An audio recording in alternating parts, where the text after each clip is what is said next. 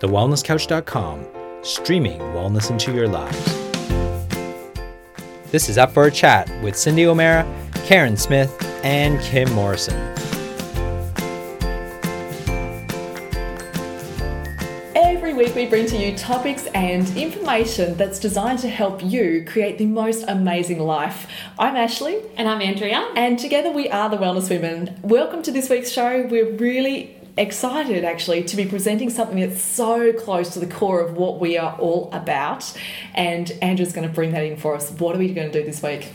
I have been waiting so long for us to cover this topic. If you go back to our very first episode, I introduced one of my patients that I had a long time ago. Her name was Stacey. I'm going to tell you her story today because she has an experience with a condition that is so debilitating, that affects so many women. And this was actually the very start of my journey into this absolute passion that we have for women's health, because there's such a huge percentage of our population that are actually affected by endometriosis. And that's what we're talking about today. Ladies, about 10 to 15% of the population worldwide is affected by endometriosis. It is one of the most debilitating conditions that I see in women every single day. And to put that in context of numbers globally, because of course we care not just about women here in Australia, but everywhere around the world, that's 176 million worldwide. If you put that in a population context, that is an incredible amount of women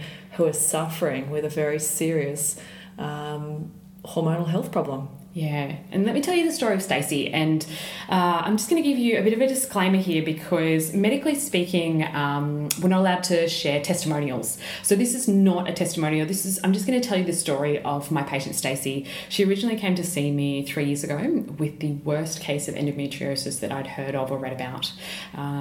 She had pain from when she was 10 years old. She was diagnosed at 12 and she was put on the pill at 13 because every time she would get her period, it would last for 2 weeks, and she would hemorrhage for 2 weeks a month. So for half of the month, she would be hemorrhaging, she would be vomiting and fainting, she'd have to be hospitalised a lot because of the amount of blood loss and the severity of her pain. Leading up to her period, she would have a week of, again, agonising pain, so she'd be lucky if she had 1 good week a month. Can you imagine living like that? And there's some of our listeners that are living like that. And there's a lot of women as well listening as well who have slightly less severe symptoms, but it's still affecting quality of life, the quality of living and the choices we get to make. And that dread that they have for their period and leading up to their cycle each and every month. Let alone intimacy with partners, these things all being affected. So tell us a bit more about Stacey. She, over the course of her teenage life, she was thrown all sorts of different medical treatments. So she had 6 different endometrial surgeries, which for her symptomatology was actually quite low because they tend to do it a bit more often. But she had 6 operations. She was put on a Depo-Provera drug trial. On that, she bled every single day for a year. Every single day.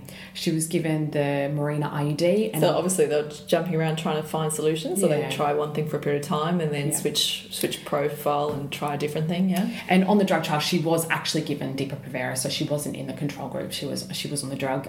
She was given the Mirena IUD, which should never be given to women who have not had children. That's even part of their statement, their advertising. You can see it on their website. They will say that they don't advise it for women who haven't had children. She bled every single day on that for a year again. So, they were kind of trying things for sort of 12 months at a time. When she was studying, she was having pethidine injections every 3 days. She was pretty much living on painkillers because she had no other option at the time. By the time she was 25, she was told that the only thing that she could do is have a full hysterectomy. And she was told this by the leading expert of endometriosis in New Zealand and the head of gynecology in New Zealand, that, look, all you can do is have a full hysterectomy.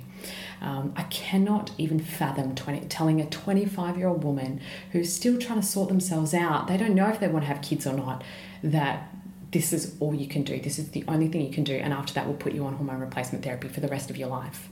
And the reason they jumped around is because the root cause of endometriosis just still isn't known. Yeah. They don't have a clear-cut reason for every single woman who has endometriosis as to why. So this is absolutely not medical incompetence. This is an opportunity to try and investigate what is going to work for Stacey, because each woman's solution is different. There's often things that overlap, but some women respond better to some things than they do with others. And yet Stacey was one of those cases where they just couldn't crack that code of what was going on for her.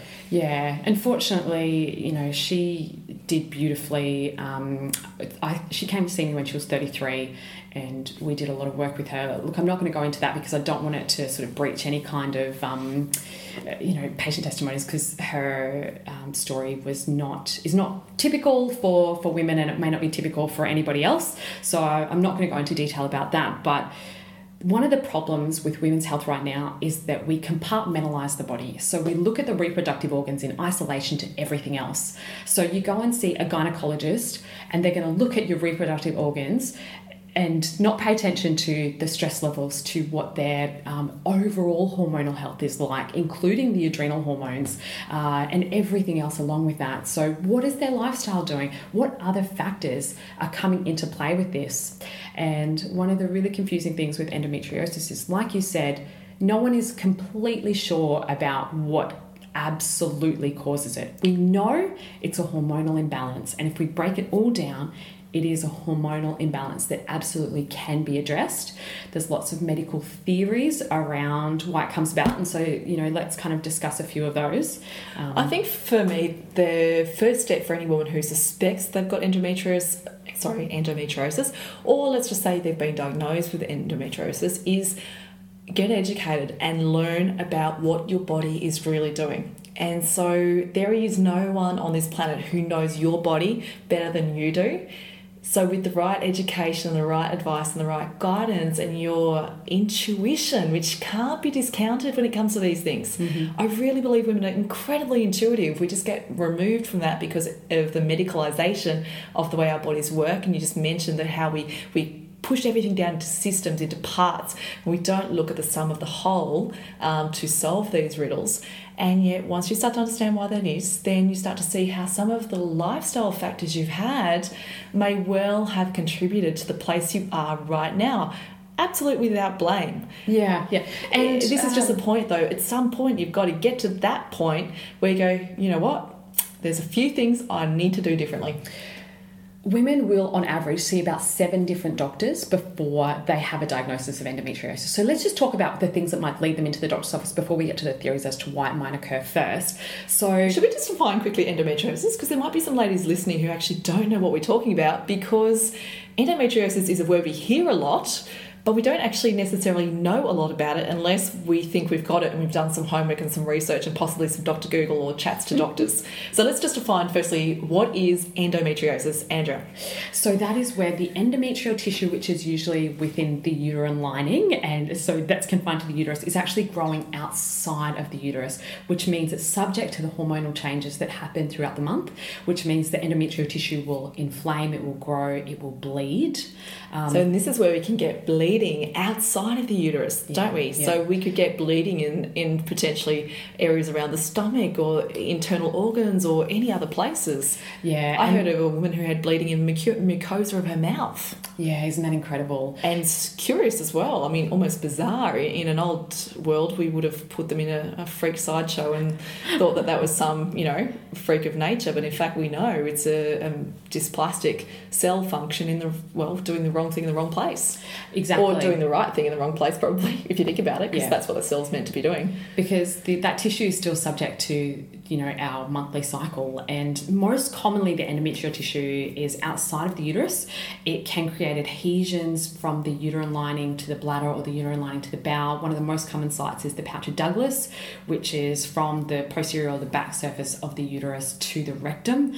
That's why a lot of women also get a lot of bowel issues when they have endometriosis as well. So about 80% of women who have endometriosis will also suffer from irritable bowel type symptomatology as well. So it's a bit of a concomitant condition there.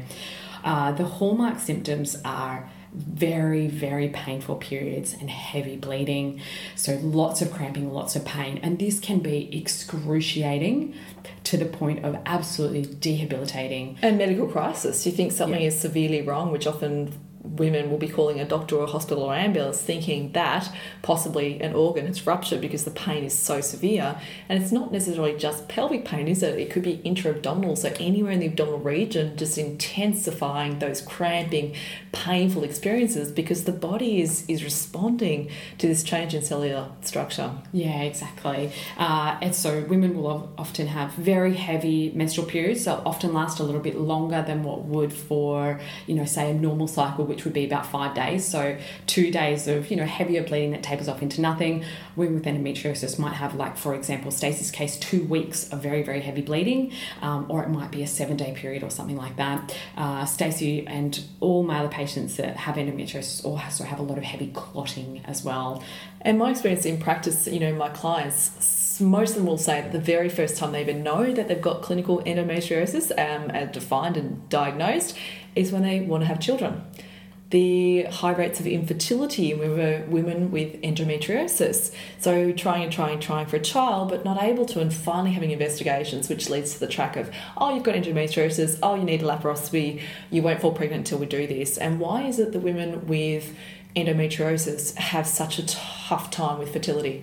A lot of it is because of the adhesions that the endometrial tissue creates. So it can create blockages and adherence within the fallopian tubes, from the ovary to the fallopian tube as well, which means that passage of the ovary through the tube into the egg through the tube. Oh, what did I say? The ovary through the tube. Oh yeah, the ovary doesn't move through the tube. Sorry, I'm glad you corrected me there. The egg through the tube can't actually make that passage. So that's one of the reasons, but there is an extreme amount of hormonal imbalance that goes on with that. Ash, I love how you've said get educated. I want you to use caution though, because most of the information out there is so negative. Even the Endometrial Society of Australia say that there's no cure for it. I do not believe that. Yeah, I absolutely disagree. Do not believe that. If a woman has recovered from these symptoms, if they were originally medically diagnosed for it, then they go back and see their doctor and they no longer have that symptomatology. They will say to them, oh, you didn't have it in the first place. That is a load of crap. Okay, your body has the potential to heal. It absolutely does. I've seen it so many times. And so we just be conscious of that. A lot of the support groups that are out there for endometriosis at the moment, yes, they are very, very beneficial. You do need support if you do have this condition, but just be wary of the fact that a lot of it is doomsday. Yeah. And there are other options and your body can heal. So let me just, preface that, with that information initially. And I couldn't agree with you more. I do feel as though a lot of women will get involved with support groups, and this is no discredit to any of these groups, but the support by nature almost creates a victim of the person who's experiencing it. So it's great not to feel alone, but also to think that these things are normal in some ways, and normal because other women have the same thing. It misses the fact that our brilliant bodies are clearly falling apart in some ways because of something that's causing that cellular change. I would rather find out why, not just get down to a diagnosis and say, I've got it, so suck it up. This is my thing. I've got endometriosis. Because a lot of people own their identity. I've got PCOS. I've got endometriosis. Mm-hmm. I've got migraines. As an identity, this disease process, this change in body function is not your identity. So let's try and overcome that today with some of the great natural solutions we have and what we give as guidance to help women overcome this huge challenge that is endometriosis. And look, this might be something that, especially if you have had this diagnosis and if you have suffered with this for a really, really long time, it might be hard to listen to some of these things because when you go down the medical route, it's a very passive system. So many times I hear over and over again that women are just told they're unlucky. I'm sorry, you're just really unlucky. You drew the short straw that this is why you've got this. And again, it couldn't be further from the truth. There's it's genetics. It's just bad genes. You've got you were of all the eggs and sperm in the entire, equation that came about at fertilization, you were just the unlucky egg and the unlucky sperm. I disagree with that. Every part of you is brilliant because you were born the way you're meant to be. And there are certainly things that you can change. And when you're told that there's absolutely nothing that you can do about it, there couldn't be anything further from the truth. So let's just quickly have a look at some of the medical theories that surround why endometriosis actually happens in the first place, because it's pretty confusing.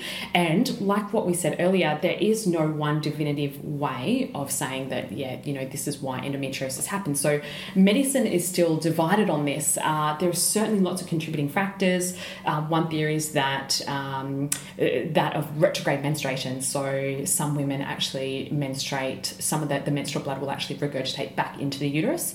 However, I don't really buy that, because any woman who exercises when they have on the first few days of their period are increasing their risk of retrograde menstruation. And on ultrasound, I think up to about 80% of us will do that naturally during a cycle at one point or the other anyway. So why don't all women who have retrograde menstruation have endometriosis? So that's not good enough. That doesn't suffice. Which would pretty much mean that everyone who exercises through menstruation, or who has, let's just say they have intercourse at menstruation, then we should all be in the same boat. Yeah, but exactly. That's not the case. Another theory is that pelvic tissue spontaneously converts to endometrial tissue due to, say, irritation or hormonal activity. Sure, but it's not spontaneous because it's from a trigger. So it's a hormonal trigger that's created that change in the tissue. And the theory that kind of makes a little bit more sense at the moment is that it's an embryological process. So in the sense that when we're a developing embryo, we all start with some differentiation in our tissue structure. So that's the best way I can describe it is, for example, if someone has cancer in the bowel, it can metastasize to the spine because that tissue originally started off as the same type of tissue. And that's how, it's called differentiation. Yeah, with that tissue differentiation. So when the endometrial tissue is differentiating at that time of development, there's other parts of the body that does that same differentiation that doesn't quite change as much as it can. And this would certainly explain why they've found endometrial tissue in, say, lung tissue or gallbladder tissue and other parts of a woman's body as well. However, I think that no matter what, it comes down to hormonal imbalance. It's absolutely an estrogen dominant condition. And that's why there's such a high prevalence of it at the moment, because of our environmental xenoestrogens, because of our toxic exposure to that, but also because so many women are on the pill. Absolutely. I've certainly always educate my clients on lifestyle and the triggers and the exposures. I mean, there's incredible research that they did, and I'm not a big advocate of research on animals. I think there's a hell of a lot of cruelty, but as you know, a lot of the science and great science progressions we have is because of that, so we do have to accept that in some way. They did research on rhesus monkeys, and that shows a link between the exposure to dioxins, which for those of you who don't know what dioxins are, you often find in pesticides. They're a chemical, and the greater the exposure to the dioxin, the more severe the endometriosis. Yeah. So, when we know that dioxin is a byproduct of pesticides, and it's in paper products and bleach, so let's just say, are you using bleached toilet paper? Chances are dioxins have been used in the production of that white toilet paper, and you have absolutely no idea. And so you wonder, they're being a bit alarmist and doomsday, saying that there's xenoestrogens all around us, but there really is, because it's so hard to equate for all the processing of the products we consume or use. The paper we write on is pitch blank white. Well, chances are it's had dioxins in that process of production. So yeah, absolutely, environmental toxins and triggers that facilitate this estrogen dominance is a really huge concern. Yeah, definitely. And just to put it into perspective, you might be thinking, well, everyone's going to be exposed to xenoestrogens, everyone's going to have that sort of toxic load, whatever. Every single person I have ever done hormonal testing on, or every single woman, every single one has had toxic levels of estrogen. That's what the test results have come back with. So this amount of exposure that we have right now from perfumes, cleaning products, all of our beauty products that we use, even, just the environmental exposure, is creating this huge change in our body. So that's why detoxification from a lot of these things, making sure our livers are working really, really well, because that is the pathway through which our body, that we actually detoxify those excess estrogens, is so, so critical.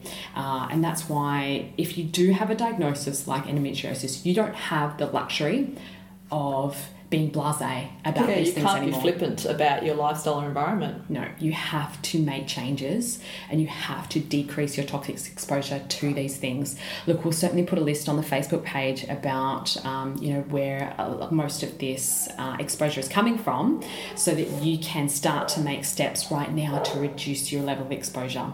All right, so ladies, if you have being diagnosed with endometriosis, if you do know that you have it, according to medicine at the moment, the gold standard testing for a diagnosis is actually laparoscopic surgery, which is pretty unfortunate, because it means that you actually have to have a surgical procedure to say whether or not you definitively have it. And that means going under general anaesthetic and being prepped for surgery, and of course then an invasive procedure to rule in or rule out the presence of endometrial tissue in areas other than the uterus, and which is very difficult, believe it or not. So you might get a false diagnosis, or you might get what they call a false positive or false negative. Like you might be told, no, there's nothing, or you may be told there's something in the absence. So it is tricky, because it's not a 100% definitive outcome, but it's a pretty good indicator. And the challenge is that the science or the research is changing all the time. What they originally considered to be endometrial tissue, what it used to look like, what the colours that they were looking for of that tissue, now changes dramatically. So originally what we used to think was, say, endometrial cysts, we would consider them to be, say, chocolate cysts and things that affected the ovary, whereas now we know that tissue can be blue, can be green, can even be gold. So the colours that they're recognising that is abnormal, even those things are changing. So the standards that are current now, in 5 years' time, might also be really, really different. As far as I'm concerned, symptomatology is a pretty good way to really understand what's going on with a woman's body, and is a really good start to know that you've got to make changes. If you have had that diagnosis and you're wondering, okay, so medically speaking, what are your options? What will tend to happen is that you'll be recommended to have laparoscopic excision of the excess tissue. Now, and that means they're going to remove it. So an excision is to scrape away, to remove, or ablaze, burn off the excess tissue in the wrong places. Yeah, exactly. And the issue with that is that even the best surgeons, so the ones that deal with endometriosis every single day, their highest rate of actually getting it all is maybe 10%. So maybe 10% of the tissue they can actually get. And it has a recurrence rate of 80%. And that's because these microscopic little cells are tucked in on organs, around organs, behind organs. They can't go in there and wash them all out. It's not as simple as just taking them away and it'll all be well, because as long as there's a couple of cells left, then they'll proliferate and they potentially will become the continuing problem. And you cannot surgically excise a condition that your hormonal imbalance has created. So if you've got a hormonal imbalance that's caused it in the first place, which is always the case for women who have endometriosis, then no matter how many laparoscopic operations you have, the endometrial tissue will grow back. A hysterectomy is also something that will not completely change that.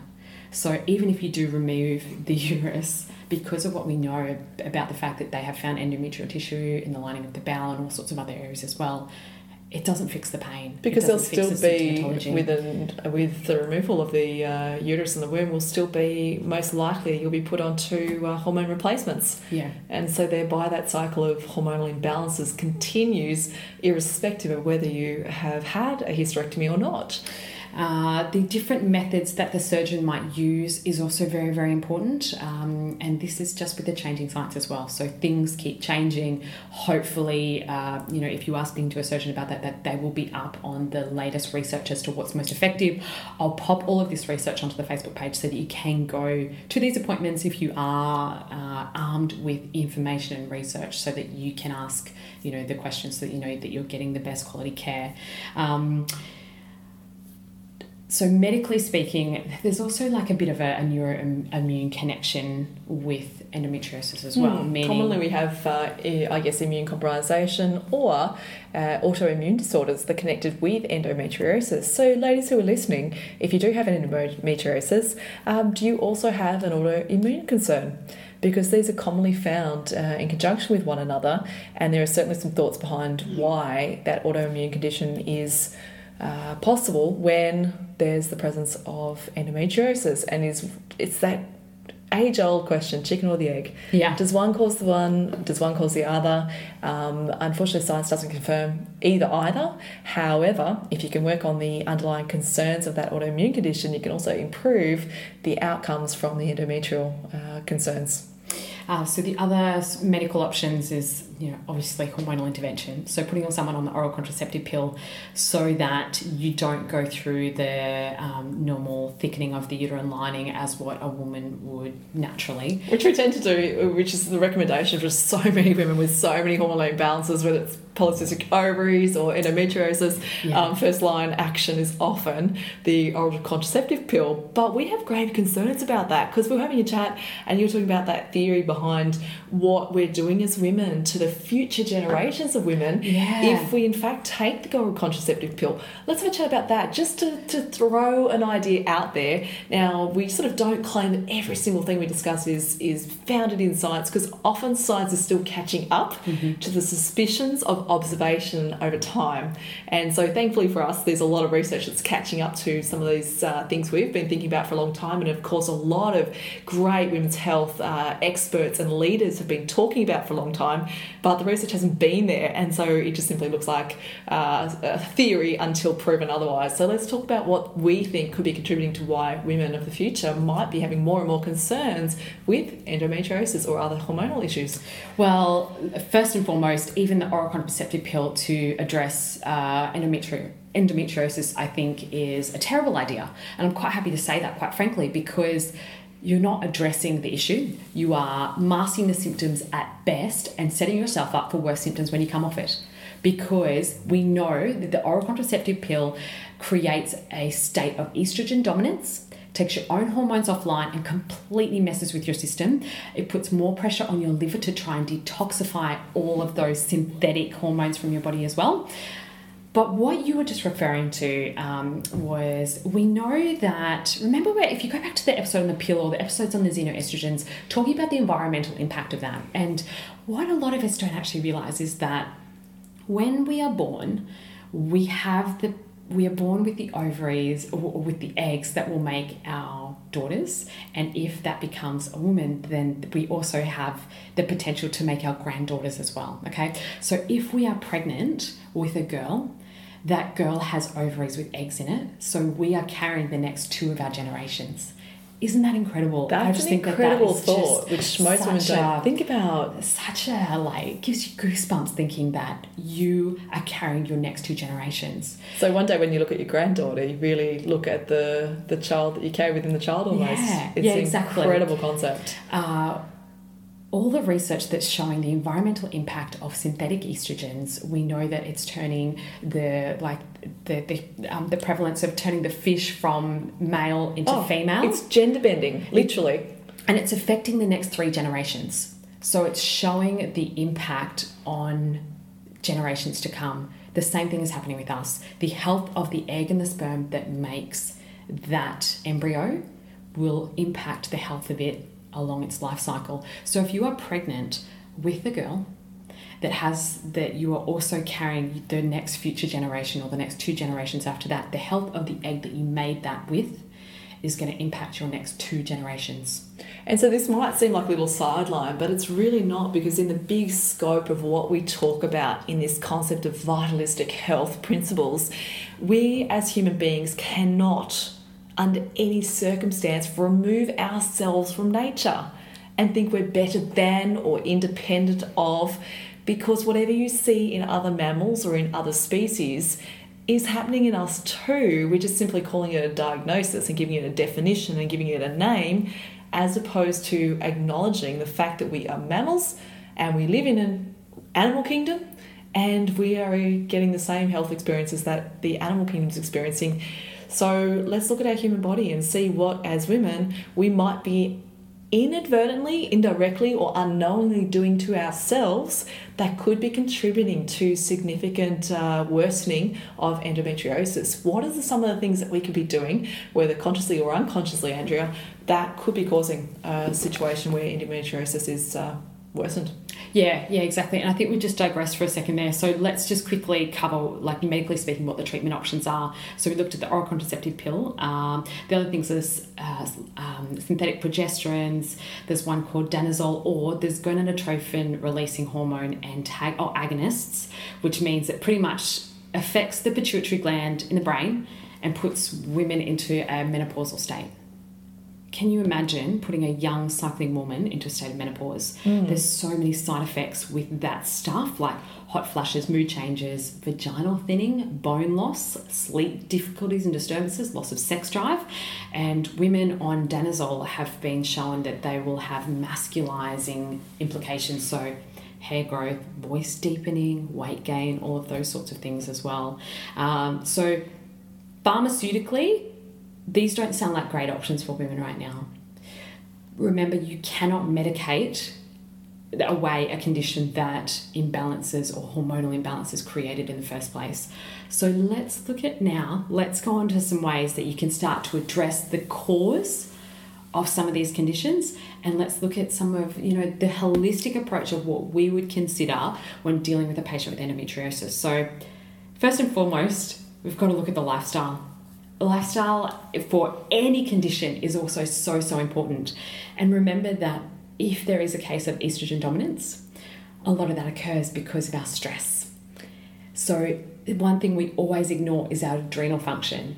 But your adrenals, your ovarian hormones are very much a slave to our adrenals. Remember that when we're in that stressful state, cortisol is robbing all of our ovarian hormones, particularly that of progesterone, which has to keep estrogen in balance to make more of it. And this goes right back to our brain, doesn't it? Yeah. Because we've got the HPA axis, which we've discussed at depth in previous episodes, and this is our hypothalamic pituitary adrenal axis. So whatever the adrenals do is thanks to the hypothalamus in the brain, which then, by mechanisms of what they call biofeedback loops, have negative feedback systems that when one thing goes up, the brain recognises that transition, switches another thing off, and bioregulates all your hormone chemistry. So I'd love to show you a picture on this because it makes more sense when my hands are going up and down and Andrew's looking nodding, and I'm thinking our listeners are not seeing my hands going up and down right now, but to explain, it's almost like a seesaw. As the weight goes down on one side, another thing comes up, and as it gets to the bottom and there's a bit of momentum and it recognises a change, the weight comes down the other way. So things are constantly cycling and seesawing, and as we've used the analogy before, your hormones are a symphony. Yeah. They're constantly coming in and out. One instrument comes in as there's other rises and falls, and you're like an orchestra, like a symphony. So those hormone imbalances are significant because whatever you do to affect your hormone chemistry and balance because of stress, because of the overload of your adrenal system, is going to totally change your hormone profiles as well, and that's in your reproductive hormones. Yeah, so you have got to identify your stress. You need to have a really hard look at this. You need to have a pretty honest conversation with yourself about where are the stresses in your life and how can you start to change that? How can you calm down your adrenals? And we'll certainly give you tips on the Facebook page for doing some of these things as well. And stress ties in closely with the emotional factors that are discussed a lot in Chinese medicine. I mean, a quarter of a century ago, doctors recognised that A-type personalities were more prone to stress disorders, which led to cardiovascular disease. So it's not totally a stretch to realise that emotion changes physiology, which changes your health profile and can lead to a disease process.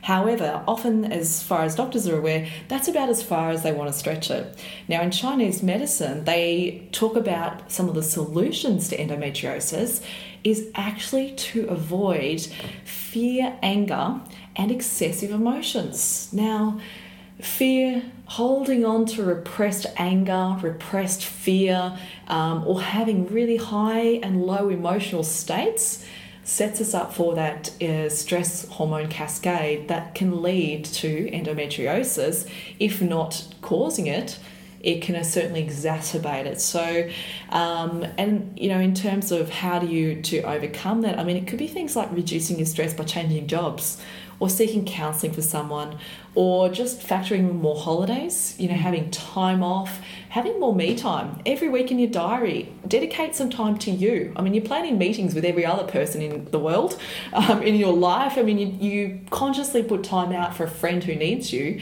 but when do you consciously put time out for you? Because you need you. And I would say for women, if they've got endometriosis, don't do this weekly. You need to do this daily. Absolutely. And you need to get really good at saying that, no, this is now time for me.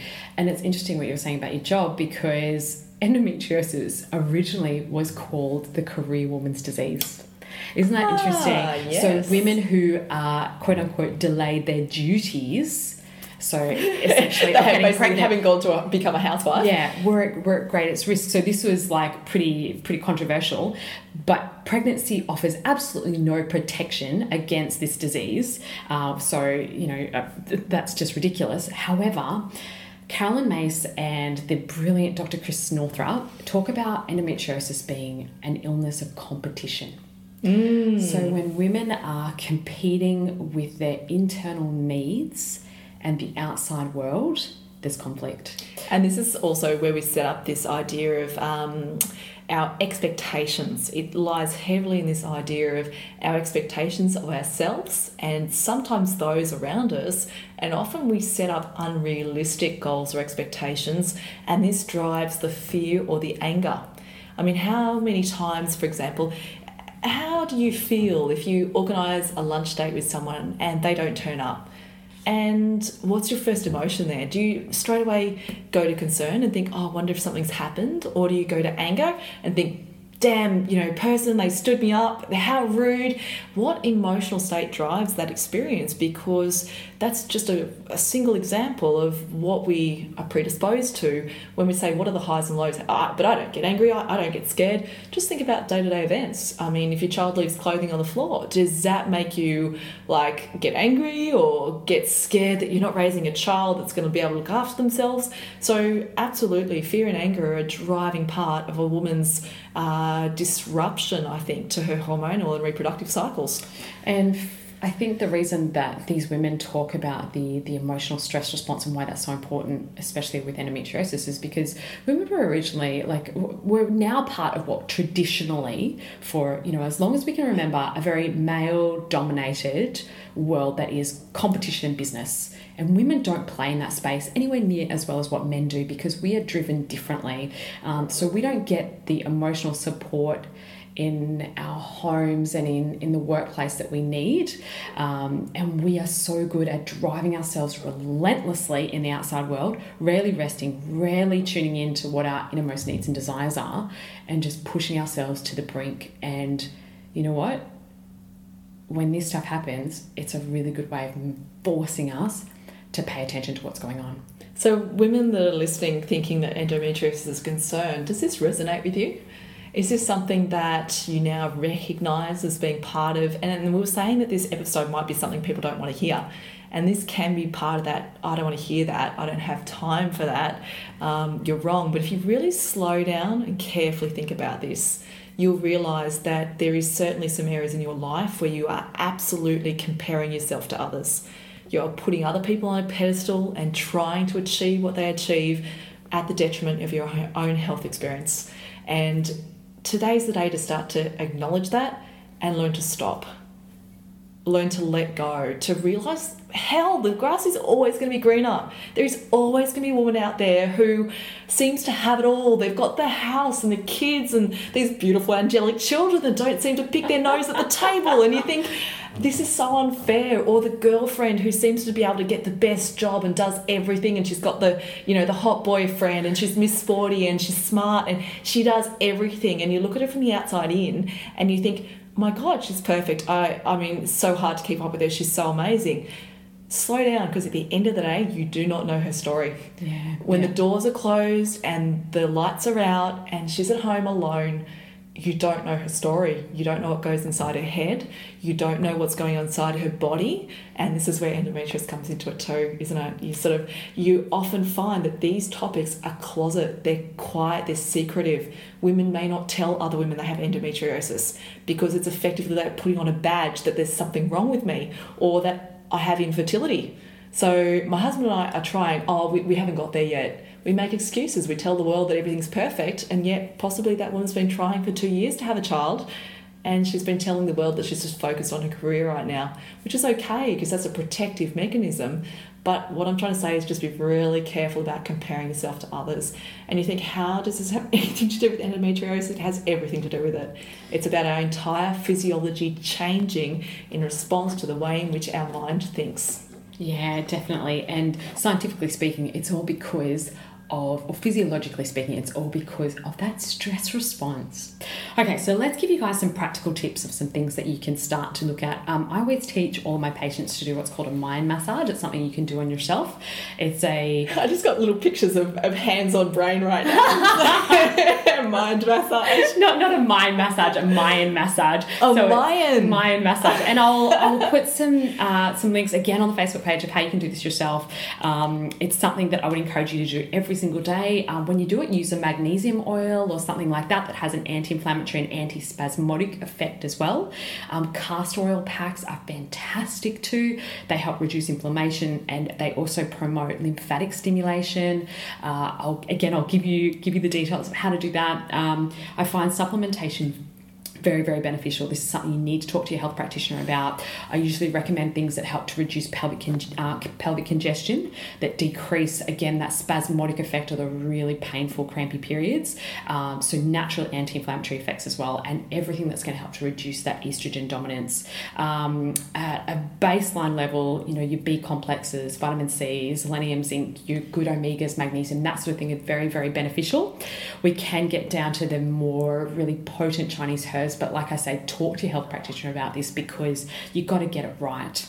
Yeah, and absolutely follow a whole foods diet, eliminating processed and packaged foods, reducing your sugars, increasing cruciferous vegetables, so your nutrient-rich vegetables such as broccoli, there's Brussels sprouts, cauliflower, your kale, spinach, all of those. Basically, they're green, aren't they? Yeah. Nearly always they're bright green, heavy green veggies. This is for two reasons. One, it's going to stimulate that liver detoxification, but also because they have a component in them called indole-3 carbinol, which helps to rid the system of excess estrogen. Yes. And the especially in broccoli, that's the broccoli extract is something that they use in a lot of the potent supplementation to help support the system on this pathway. Work on weight loss as well, and this is where we talk about the fat being also an antagonist for excessive estrogen. You need to work on maintaining a healthy level of body fat because you've got to limit that internal endogenous production of estrogen. So before you go and get laparoscopies, before you go and get all this surgery, you've really got to work on some of the lifestyle factors you've got control over. And if it's really hard for you to make that change, you need to speak to your practitioners. You need to get help because there's a lot of people out there who can help you.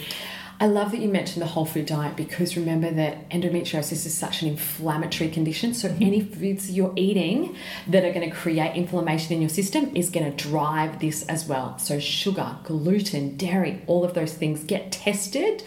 Figure out what you're sensitive to and get them out of your diet because these are all the places that you have to start if you want to make meaningful change. And as much as possible, eliminate meat consumption or at least non-organic meat consumption. Especially beef because it has a really high estrogen